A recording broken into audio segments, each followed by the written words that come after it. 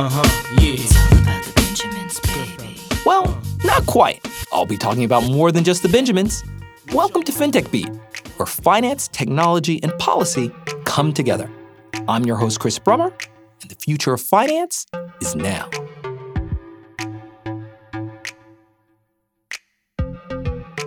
Today we have a special podcast. Fintech Beat and FRT are teaming up.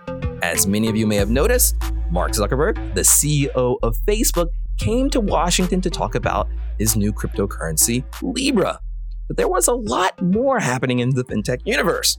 For a brief 2 weeks, we were like what Los Angeles is to basketball, the heart of the fintech universe, with meetings abounding during the IMF and World Bank meetings, IIF's annual membership meetings, and Fintech Week on the future of AI, data, cryptocurrencies, and of course, Libra.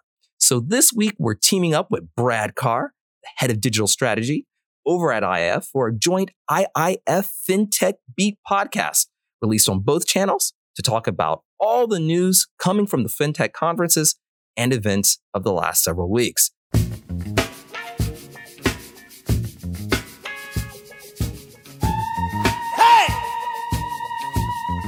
Brad, I guess I'm welcoming myself to your studio. So maybe we should get to a bit of a rundown as to all things fintech. Well, before you do, I like the fact you start with the Los Angeles basketball analogy. It was great to have you on our show earlier when my then 7-year-old son asked you about the Warriors and Klay Thompson's Achilles injury. But I'm a Lakers fan, so I'm glad to see LA back being the center of the universe, even if we do have to share the limelight across town. I don't know, man. I don't know. The Warriors were kind of back, last game. They were doing okay.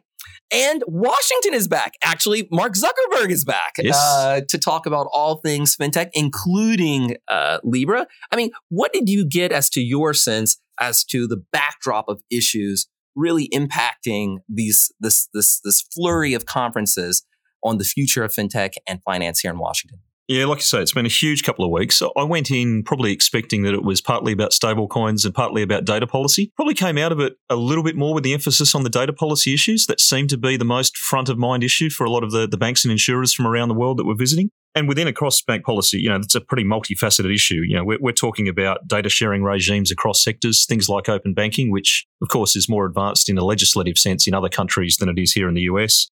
Issues about the ethical use of data, how it's used in things like AI and machine learning, how data is used and aggregated, and increasingly the reliance on the 3 cloud service providers, data localization restrictions and how that ties in with trade policy.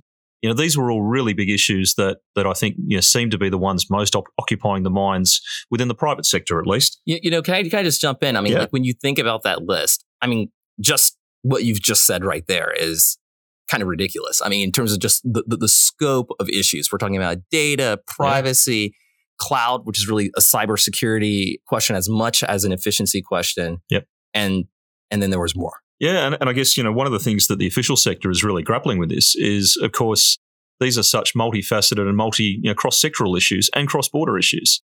So it really challenges a lot of the existing mandates and the landscape of how regulation is done. You've got traditionally the very clear mandates in the silos of the banking supervisor, the insurance supervisor, the security supervisor. And now you've got to look at the intersection across a completely different axis of the privacy commissioner, the data commissioner, the competition commissioner. And I think... Wait a second. We have a privacy commissioner in the United States? I'm not sure that we do here, but in a lot of other jurisdictions you do. And which is also part of the point that firstly, there's this complex labyrinth of how each of these different mandates intersect.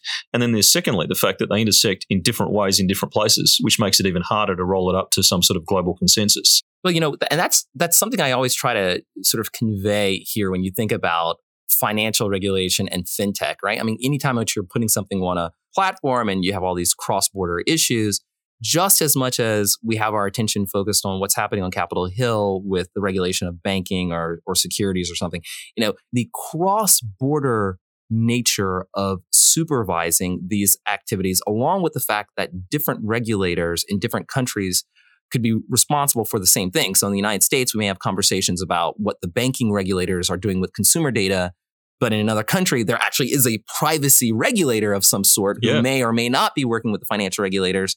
How does the US regulator know whom to call? And vice versa. Totally. On these issues, I mean, these are the kinds of things that people are trying to hash out over at the IIF meetings, with the private market participants and over in the government official sector, closed door meetings over at the World Bank and the IMF. Yeah, and the private sector companies have got to work out how they navigate these rules that in a lot of cases are still emerging. I think So non-rules. Well, yeah, how do you emerge? Potential rules I think when you look at privacy, and I think there's never going to be a singular data privacy regime around the world. There are just so many different cultural and jurisdictional issues that will always drive a lot of the divergences. I think the emphasis has got to be on things like what the APEC data ecosystem has done on trying to focus on interoperability between those different national systems. I think that's a good template and one that I hope more of the international multilateral discussions can look to follow. I think we should pick up on Libra, and you're right that of course that was extremely topical. You had the G7 stablecoins report come out at the same time. A couple of firms dropped out of the Libra Association. I think probably more of the debate needs to probably pivot to some of the other responses to Libra, and in particular around some of the central bank digital currency initiatives. I think there needs to be a lot of focus on what the PBOC is doing in China, and that's probably emerged a bit more in the last week or two. But we also had some great discussions, and you joined us for a panel on the future of money where you and Chris Giancarlo and also the Bank of Canada Deputy Governor Tim Lane and others joined. I think Giancarlo's been out there talking about the need for a digital dollar. Mark Carney has talked about, possibly what he called the synthetic hegemonic currency, kind of a digitized version of Bankcore.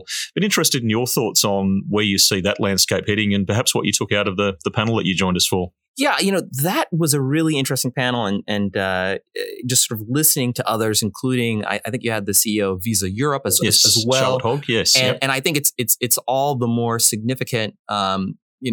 Circling back to your initial observation that even prior to Mark Zuckerberg's comments on Libra, you had some of the big credit cards sort of jumping out of the Libra Association. And there are these questions arising as to what the Libra project will mean, where you have fewer payment firms and more of a reliance, assuming again that the membership sort of stays the same, on other kinds of sort of technology firms and venture capital firms like the Ubers and the Lyfts that are still apparently in, and then some of the VC firms. And what does this mean for international payments when, again, some of the major drivers of the Libra Association have decided to, at least for the moment, go their own separate ways? But as you said, just the idea of this launch of the Libra Association still got everybody's attention, particularly in the central banking community, to think through, well, what kind of regulatory response on the one hand do we need for private stablecoins, and then do we need ourselves to issue our own sort of official response? And Carney's parting shots, not just to stablecoins, but also to the U.S. dollar and to the hegemony of the U.S. dollar was I'm sure a catalyst for thinking not only in the World Bank and the IMF, but also in Chris Giancarlo's remarks about how do you preserve the hegemony and the dominance of the dollar, and those are some of his comments that he had shared on our panel. But again, that regulatory question still pervades questions of politics, right? And one of the things that I had observed was this question as to how do you regulate money is itself occurring on the backdrop of how we define and think about money, right? I mean, when you think about money as, on the one hand, an instrument of payment, a store of value, and a unit of account, once you start to digitize a currency, it starts to change what each of those categories mean. So as an instrument of payment, the fact that you can create basically a digital bearer instrument that you can transmit money online immediately, I mean, that's changing our very conceptualization of what an instrument of payment is. And then when you start to program money, then you start to develop all these additional use cases beyond these legacy use cases, where you can create different kinds of contracts or social networks, and we're still calling it money. And this puts new kinds of pressures on both regulators and market participants as they are in part responding to consumer demand, right? Yeah. And trying to figure out, well, what is it that people want? What is it that they need? And then how do we also ensure stability in our markets? And I really did like that, the IF was trying to sort of get ahead of the curve here to figure out exactly what that means. And I do think it's going to be something that we'll all be returning to. Yeah, and there's the issue of, what does this do in terms of the funding profiles of banks? If consumers have the ability to be able to go and deposit their money directly in the central bank, what will that do to consumer patterns? We have a net stable funding ratio and a liquidity coverage ratio that are wholly built on the assumption that retail deposits in commercial banks is the sticky, stable source of funding. And the question as to what would it do to banks? Yeah, totally. Depending on what approach one wants to take, a lot of times when we throw around words like central bank digital currencies, I think the first thing that the IMF emphasizes is, hey, that term in and of itself has become somewhat loaded because they're just different models. So many different models, totally. As to how that would actually be operationalized. Yeah, but it does throw up the scenario perhaps where in some of those models you could have banks being disintermediated on the deposit side, but you still want the commercial banks to be doing the lending in the economy. And you have an asymmetry that I think is a difficult one to grapple with and to play out. One of the other big themes of the week I thought was about financial inclusion. And a few people picked up in the digital currency context the notion perhaps of financial exclusion. And that when we see countries in Sweden leading the way, moving towards a cash-light or cash-less economy, that if there is a reliance on digital channels for all means of money, does the technology infrastructure and the cost to access that necessarily keep up? Sweden and Canada are two countries that have spoken about the need to ensure that broadband connectivity into their remote areas keeps pace and stretches. Hugh Van Steenis of the Bank of England picked that up when we were talking further about his Future of Finance report. But also, I was really intrigued with a point that Jaco Grobler, the Chief Risk Officer at FirstRand Bank from South Africa, made. And that what he's observed across Africa is that the banks increasingly are investing in Western technology, whilst the telcos in Africa are adopting Chinese technology. And that's really interesting. Yeah, there's a real. I mean, as to whether or not is that a sort of a matter of business strategy or regulatory pressure or regulatory. I mean, if you're a bank and you're regulated as a bank, as a financial institution, and you're in contact with your regulators more, it may be more acceptable to think about your strategy for upgrading your system, where you go to sort of more familiar faces. And if you're a telco with less experience with your financial regulators, or you're driven by a more explicit innovation imperative, you may sort of sit somewhere else on sort of the risk reward continuum. So there's really interesting issues that throws up. Firstly, in terms of interoperability in a technical sense between banks and telcos, as well as where I suspect there's a political element to it in some jurisdictions at least. I'll quickly just flag a couple of other points that I thought were really interesting. We had a great panel on quantum computing, which included Michael Brett of Rigetti. Michael was our first repeat guest on FRT before yourself today joining us as our second.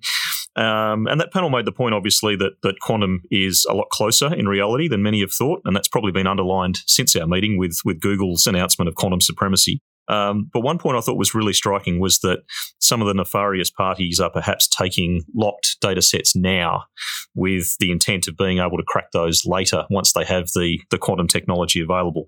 A pretty confronting point that I know some of the chief risk officers in the audience reacted to. Another was, and at the IEF we've launched a project jointly with Deloitte looking at what are the success factors and the barriers in digital transformation. And a lot of the firms we've spoken to in the early stages have called DBS Bank out as the firm that they most admire. So when you say digital transformation, do you mean just in terms of upgrading? Internally within the organisation, but part of the question is how do you define that? And is it about changing how you do things, or is it about fundamentally changing the customer interface?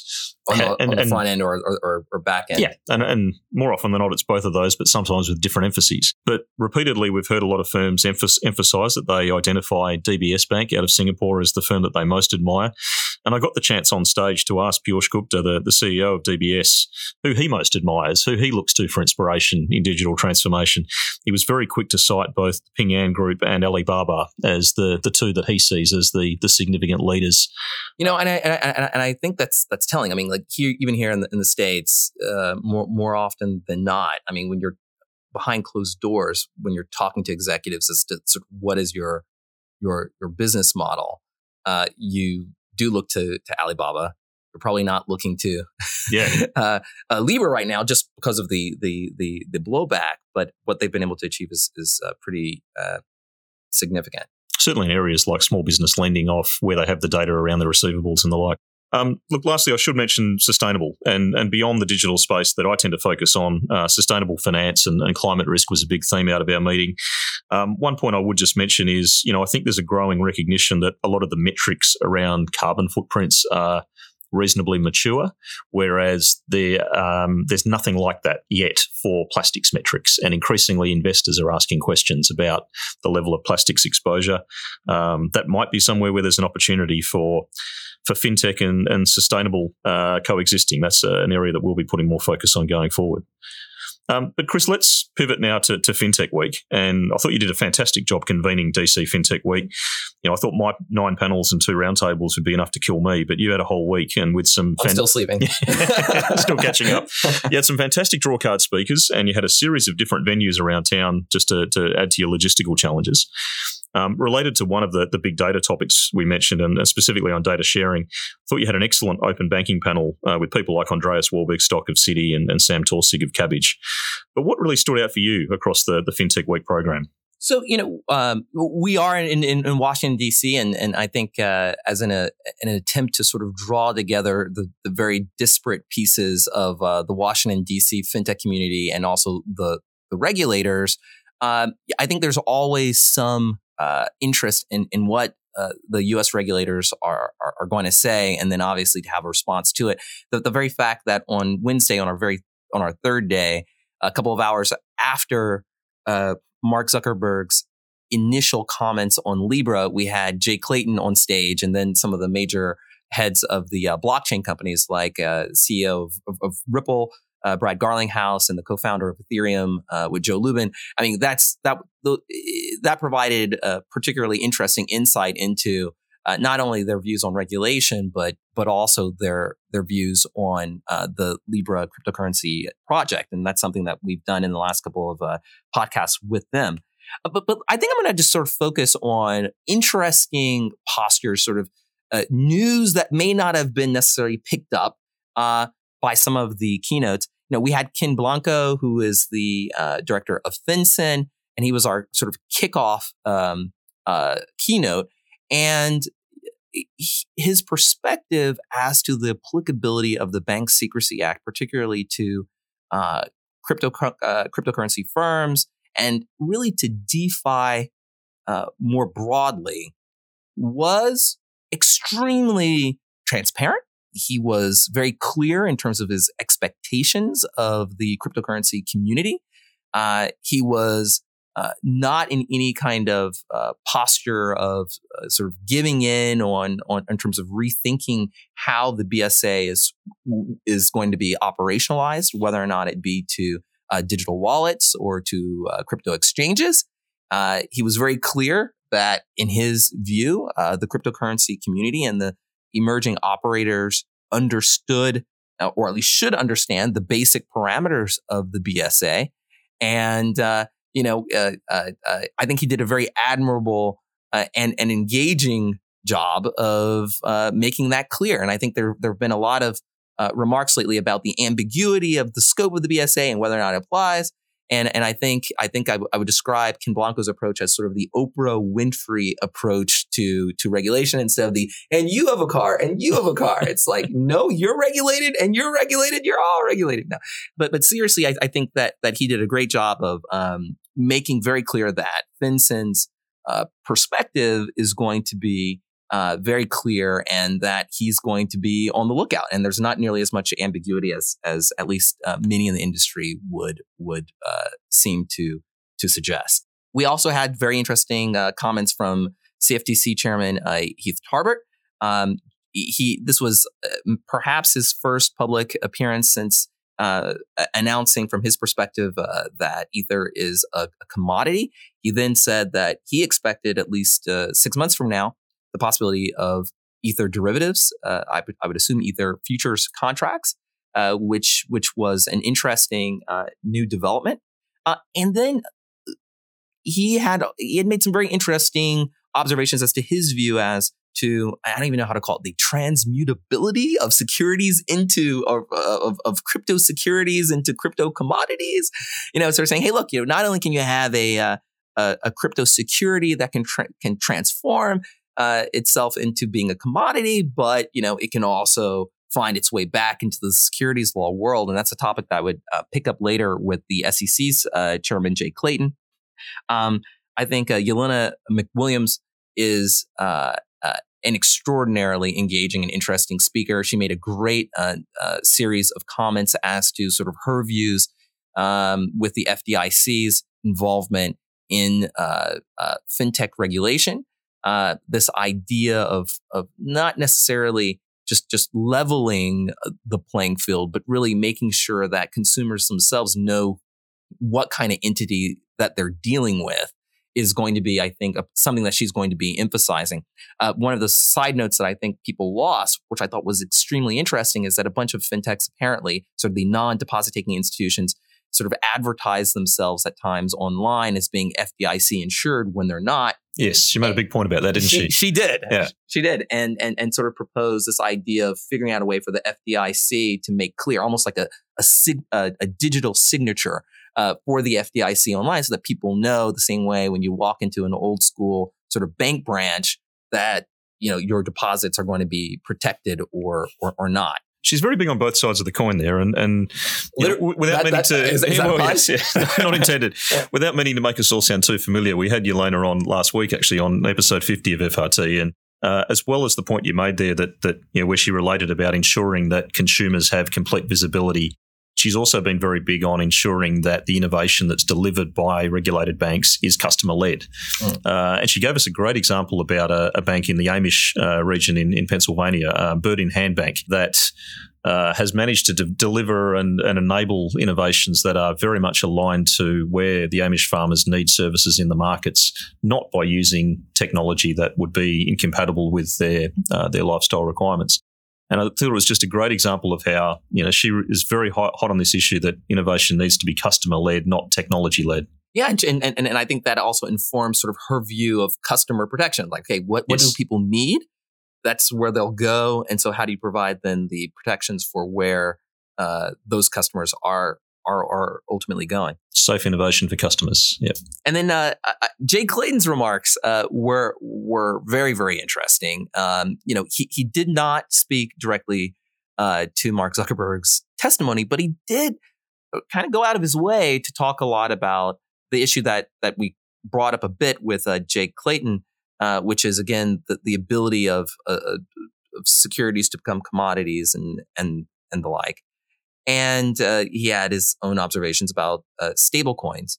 But I think that the takeaway from Clayton's remarks, at least my takeaway, was number one, that there is an institutional awareness that if there is going to be an adoption of this idea that a financial product can be a commodity and then a security. Now, he had actually said that a financial product could be a commodity and a security at the same time.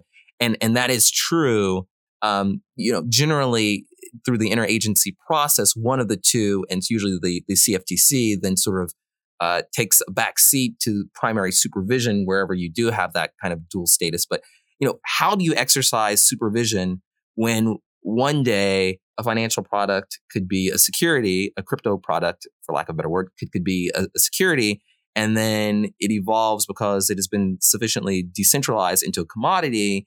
And then there's a fork, and the forked asset is now a security again. Like when something evolves or devolves or however you want to describe it, there is, I think, some thinking that folks are trying to figure out, like, how do you exercise oversight? And it's not just from a perspective of market integrity. It's also from a transparency perspective for issuers and for intermediaries who are hosting these assets on their platforms or on their exchanges, because obviously you'd need the proper licenses depending on the financial product that is in question. And I think that was something that was a matter of considerable interest on that panel.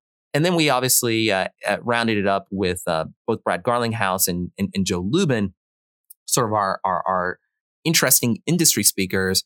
And we just had two podcasts with each of them last week. And they were highly engaged in this question. On the one hand, for Brad Garlinghouse, this very interesting question of, regulatory uncertainty and sort of running to DC as opposed to running away from DC. They just established a big Washington office and a presence to engage policymakers. As you know, there's been just an enormous effort to make sure that people just know what is a blockchain, what is a forked asset, and to make sure that there's just conceptual clarity. And I think that they've invested a lot of time, especially for a blockchain company, into that. And then Joe Lubin is moving to upgrade the Ethereum blockchain, moving from a proof of work to a proof of stake consensus mechanism. And he talked about what that meant. And both had extremely choice words for Libra, which I guess is not to be too surprising, since I think that Libra has awakened a good deal of concern in the regulatory community about what the implications for cryptocurrencies are, not just in capital markets, but again for monetary systems. So it was a really, really, really full week. Lots of great conversations, and was really, I think, just topping off a series of big conferences here in Washington, D.C. Look, I also liked the international regulators session that you had on the Monday. Joe Noss of the FSB, Tom Mutton of the Bank of England, and a couple of others. I really liked the point that Tom emphasised in that discussion on the need for regulation to be dynamic, or I might say agile.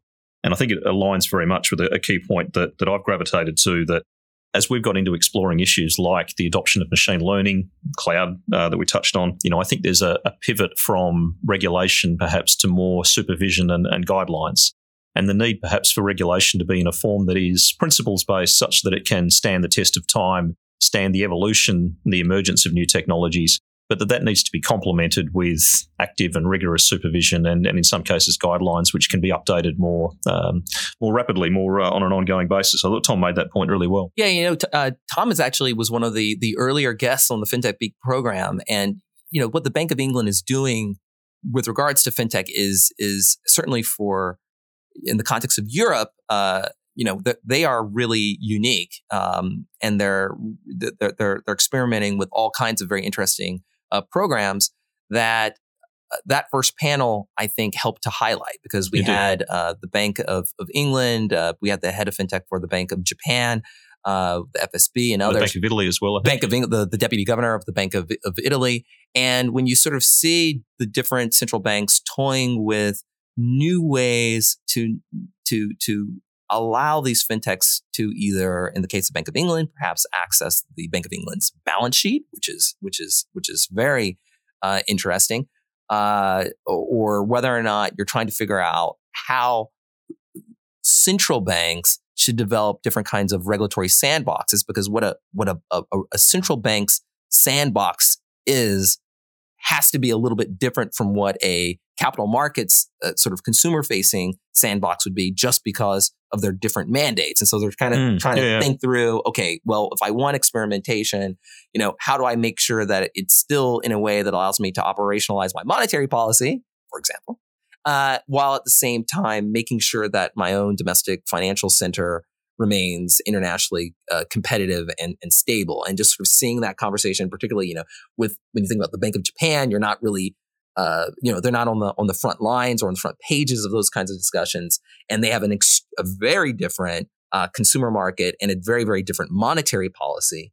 And just sort of listening to how they want to operationalize or think through their financial technology innovation strategy, it just throws into relief, I think, what we were discussing at the outset, which is, there are just lots of differences, not in terms of only who's responsible for what, but what different consumers in different countries want, and how both the market and regulators are responding.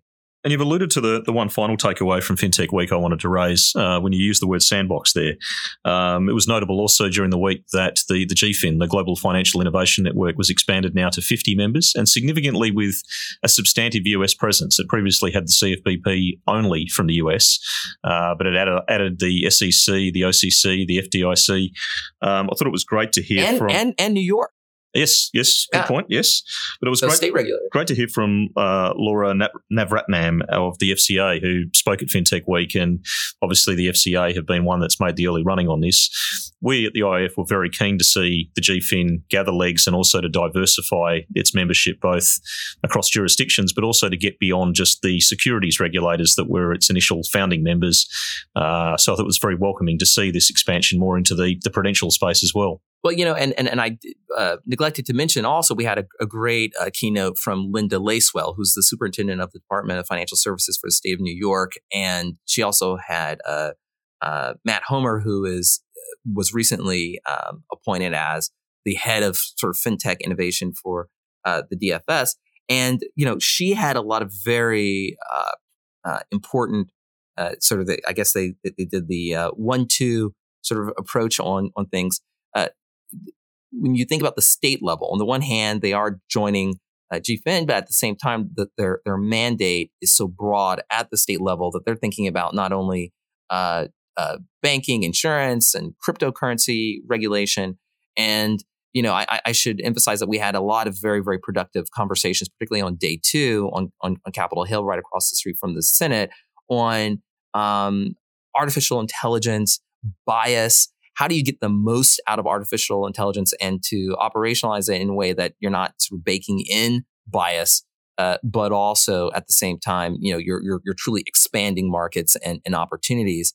And I think that Linda's message was also much like Ken Blanco's message, very, very, very clear. I mean, she wanted to make sure that if you're operating in New York and if you're dealing with New York consumers, she's going to be on the watch to make sure that whatever algorithms and credit models that you're using, can pass muster, and not just sort of federal fair lending, but I'm sure she's thinking about a lot of the New York State rules and requirements as well. But at the same time, just as she's doing that, I think that they are very much inclined to think about the competitiveness of New York as a place to do business, and that's why I think you're seeing them also focus on their international engagement, and I know for a fact that is something that they have thought deeply about.